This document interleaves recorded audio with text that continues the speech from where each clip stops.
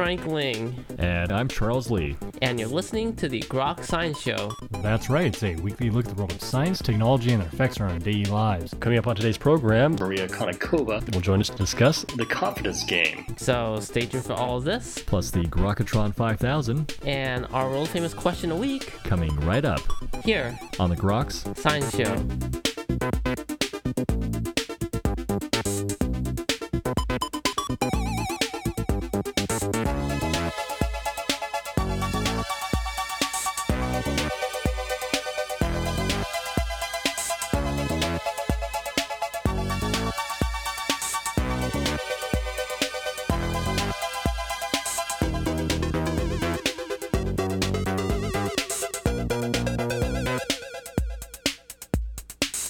Welcome back to the Groks Science Show. Well, how do cons deceive people and what makes them successful? More importantly, what allows us to fall for cons over and over again?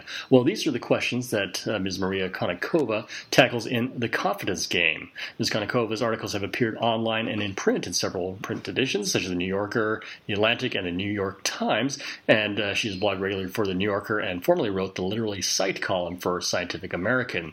Author of several works, this book, The Confidence Game, Why We Fall for It Every Time, explores the issue of confidence tricksters and their methods. And Ms. Konnikova, thank you very much for joining us today on the Grok Science Show. Thanks so much for having me. Certainly our pleasure. Certainly a fascinating book you've written here called The Confidence Game. I'm curious why you decided to write the book. Well, originally it was because of David Mamet. I realize it's a very unscientific answer, but I was watching the film House of Games, and I realized that the protagonist was a very smart woman. You know, she had a PhD in psychology. She had written a book about psychology. She saw patients and really understood psychology, and yet she found herself the victim of this very elaborate long con, and by the end of the movie was just absolutely devastated emotionally, financially. Just her life was in tatters. It was ruined. Her practice was ruined. Everything was ruined. And I wondered, well, this isn't normally how you think of victims. You normally think of them as certainly not ridiculously smart, successful people. You think of them as kind of suckers, saps, people who don't know any better. So I thought, well, how does this happen? How does someone who's that intelligent actually end up the victim of a con artist? And not just intelligent, but a psychologist, someone who should know better. And I wanted to figure that out, and I realized that no one had ever explored it. No one had ever written about it. So that's why I decided to write the book. And so how did you go about trying to investigate this? Well, I spent multiple years interviewing con artists, interviewing victims, and then looking at the psychology literature to figure out, what was driving, what the explanatory factors were behind some of the things that I was witnessing, some of the trends, some of the similarities, some of the phenomena that I first identified through the interviews. And did you uncover anything that sort of linked either the con artists themselves or their victims? Well, I did figure out some things that con artists have in common, and I want to caveat that by saying that not all con artists have these things, and if you have all of these things, that doesn't make you a con artist. But one of the things that I identified was the so-called dark triad of traits, and that's psychopathy, or basically the lack of empathy. You don't feel emotions, you don't empathize with people the way that other people do, and that enables you to take advantage of others because you don't feel bad about doing it. You think it's totally fine.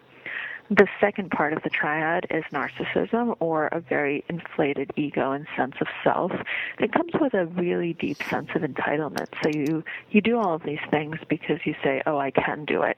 I have it coming to me. It's totally fine. I deserve it. And the final part of the triad is Machiavellianism, and that derives from Machiavelli, from his Ideal Prince. And it is basically a characteristic that allows you to use the skills of persuasion for your own deceptive ends. And that's something that con artists have to do all the time. And I did find that a lot of con artists possessed one, two, or all three of those traits. That said, there are some who have none of them. And once again, there are people who are dark triadists who end up in totally legitimate professions, not con artists at all. So what makes for a successful con then? Well, I think that the one thing that all successful cons have in common are a good story that makes sense of the world on some level. I think that every victim, and not just every victim, every human, and this is why we're all potential victims, the one thing that we all crave is meaning. We want a world that makes sense, where cause and effect happen, where we have, laws of behavior. We just can't stand it if you tell us that, things just happen, that it's chaos, that no, not everything happens for a reason, that it just happens. It's really disorienting to us. And so what all good con artists do is they tell beautiful stories that create meaning for us and that make the world into the type of world that we want it to be. And so at the end, every single con is nothing more than a story. And are those who fall for these stories, are they particularly susceptible to falling for the stories, or what makes a victim a victim? So I think that every single person is a potential victim because we all want to believe in these stories. And a lot of people have tried to figure out what makes a mark, and are there any characteristics that that actually unite all marks. And what they found is that personality-wise, not really. There are certain things that will make you a more likely mark. One of those is where you happen to be in your life. Are you in an emotionally vulnerable state? So life upheavals can actually make you a much better target because that ups that sense of uncertainty and that need for explanation and for meaning. So it could be something like a death in the family, a loss of a job. It could be something positive like a marriage. It could be moving across the country where you're just uprooted and you're no longer with your friend's support network. It doesn't really matter. It just has to be a big life change. And when that happens, you become more emotionally vulnerable, and that's the perfect time for a con artist to strike and to give you that meaning that you crave even more than you would normally. So are there any ways that we can protect ourselves from these cons? Unfortunately, we're all just potential marks. And that, I say unfortunately, but that's not, I don't want people to get really bummed out and discouraged because most people are not con artists. And most of the time, it's actually good to trust other people. There's a lot of work that shows that higher levels of trust are correlated with all sorts of good things like intelligence, health, happiness, positive life outcomes. We know that high levels of generalized trust in societies tend to go along with higher economic development, better social institutions, better infrastructures, just stronger countries in general. And so trusting is actually a very good and evolutionarily beneficial thing. So yeah, we are all potential marks, but no, that shouldn't make us throw up our hands and say, oh, this is terrible. In a way, I hope that my book gives you permission to be a mark and to say, you know what, this is part of what makes me human, and that's totally okay. I think a lot of people would just say, they never fall for a con artist, but it could certainly happen, right? Absolutely. Well, you'd be surprised. So the book only came out yesterday, and I already have irate notes from people saying, your subtitle is crap because you say why we all fall for it. Well, I would never fall for it. That is a misleading subtitle. Only suckers fall for it. And I say, well, actually, that's the point of the book. but that's okay. You're entitled to your opinion. And I think that that's what everyone wants to believe, which is why we're all victims, because no one wants to think of himself as a victim. So do you have any tips on how to spot a con? Well, I think that we should always question things that seem too good to be true. What happens is when it's happening to someone else, we always say, hey, that seems a little too good to be true. Maybe you should watch out. When it's happening to us, we don't ask questions. We're like, oh, score, this is awesome. I totally deserve this. And we stop being skeptical. We stop being cynical at the moment where we most need to be skeptical and cynical. And I think that really establishing the mentality of, there is no such thing as the exception to the rule, and everything that seems too good to be true really is too good to be true. There are no exceptions to that. I think that could help us avoid some of the things that might lead to getting conned. It won't help us avoid all cons all the time, but it will at least make us slightly better consumers. I think other things that we can do are just best practices in the sense of, technology makes us much easier to con, and you have no idea how much personal information you put online every single day with every single interaction. And so being a little bit more vigilant about that. For instance, I never accept Facebook requests from someone I don't know or know exactly who it is, because all it takes is one person to penetrate your network, and all of a sudden you're vulnerable to a lot of different things. And things like that are pretty practical steps that you can take to avoid being conned. Do you have a favorite con story? I don't have a favorite, but I have one that really just stuck with me and that I ended up exploring throughout the entire book, which was the case of Ferdinand Waldo de Mara, who became famous as the Great Imposter. I opened the book with him with, I think, one of his most spectacular cons, where he impersonated being a naval surgeon and successfully conned the Canadian Navy into giving him a commission during the Korean War. He was given control over a ship. He was the only doctor on board, so he had the lives of hundreds of men under his care. This guy never finished high school. And he ended up actually conducting surgeries, which is kind of crazy. So he cut people open. It didn't stop him that he had no idea what he was doing. He figured, I can do this. Why not? What's so hard about cutting someone open? It's kind of crazy. And so then he was unmasked, and no one pressed charges because the Canadian Navy was way too embarrassed to press any charges. And so then he went back to the U.S. and went on to just keep conning for decades after that. So this is a guy who's, the con that keeps on giving. Well, in the book you also discuss some victims that fell for the same con twice.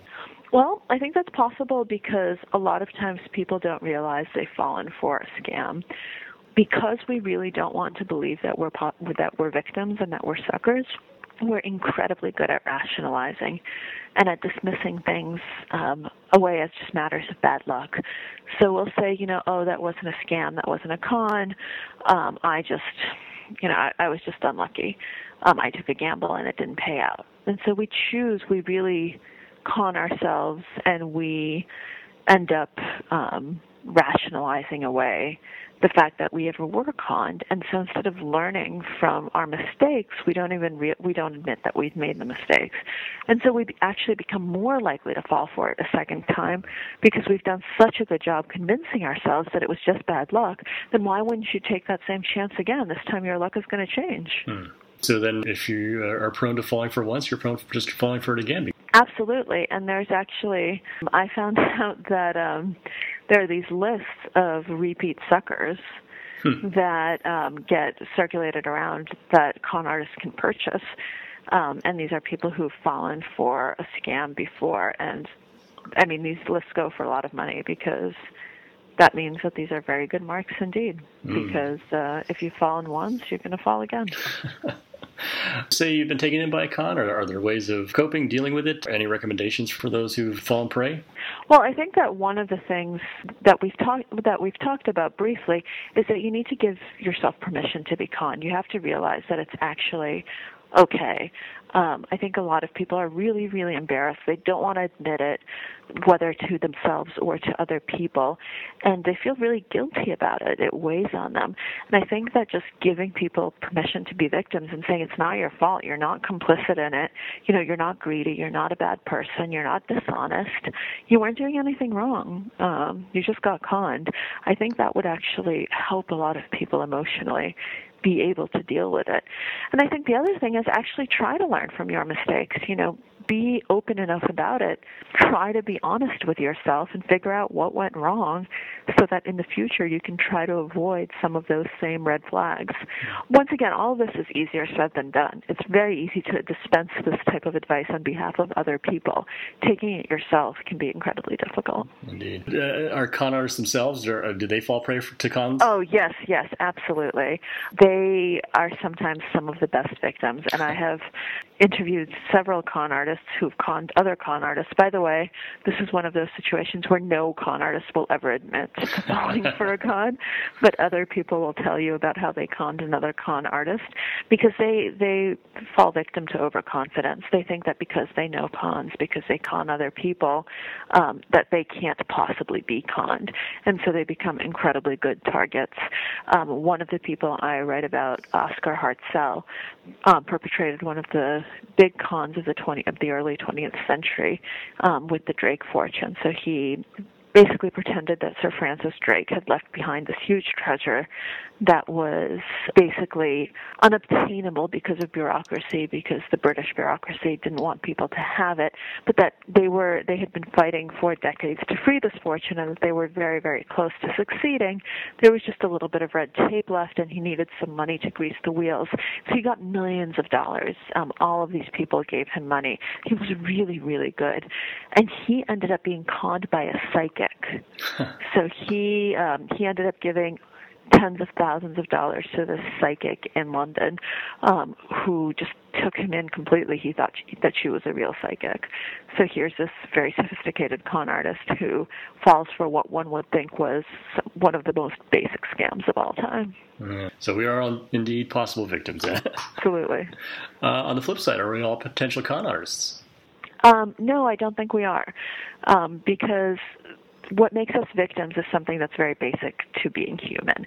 It's that need for belief, that need for meaning. But what makes a con artist, not just the desire, but the ability to really take advantage of other people. That ability doesn't come easily to everyone. You need to be really charismatic. You need to be really persuasive. I think a lot of people want to be con artists and end up being two-bit hustlers. They can't make it as a con artist because everyone sees through them. They look sleazy. They aren't the type of person who you're going to trust. And that's, to me, one of the best illustrations of the fact that that con artists really are a special breed. And I think if you put the exact same person in the same circumstance, one of them might become a con artist, the other one wouldn't. So I don't think it's a question of the same sort of basic human drive as it is with victimhood. That said, we all perpetrate minor cons on a daily basis, but I just don't think that it really falls under the definition of a con. It's things like, telling people they look good when they really don't, which are really white lies. Well, we are running slightly out of time. I'm just curious if you have any final words on con artists and their victims. Well, I think that the one thing that I would say is that I don't want to make pessimists and cynics out of everyone. I want people to leave the book feeling optimistic and thinking, yes, this happens, but most people are good, and the world is really not a terrible place. And yes, some people are out to get me, but overall, we're pretty lucky to live in a world with as many good people as we do. Because I'm afraid that people will become very discouraged, and that's not at all what I'm trying to do. Okay. Well, the new book is called The Confidence Game, Why We Fall For It Every Time. And the author is Ms. Maria Konnikova. And Ms. Konnikova, I want to thank you very much for joining us today on the Grok Science Show. Thank you so much for having me. It was a pleasure. And that's all for this week's edition of the Grok Science Show. Make sure you tune in next week for more from the world of science and technology. If you'd like to contact us here, you can email us at science@groks.net. For Grok Science, I'm Frank Ling. And I'm Charles Lee. Make sure you also see us on the web at www.groks.net. Have a great afternoon and keep on grokking.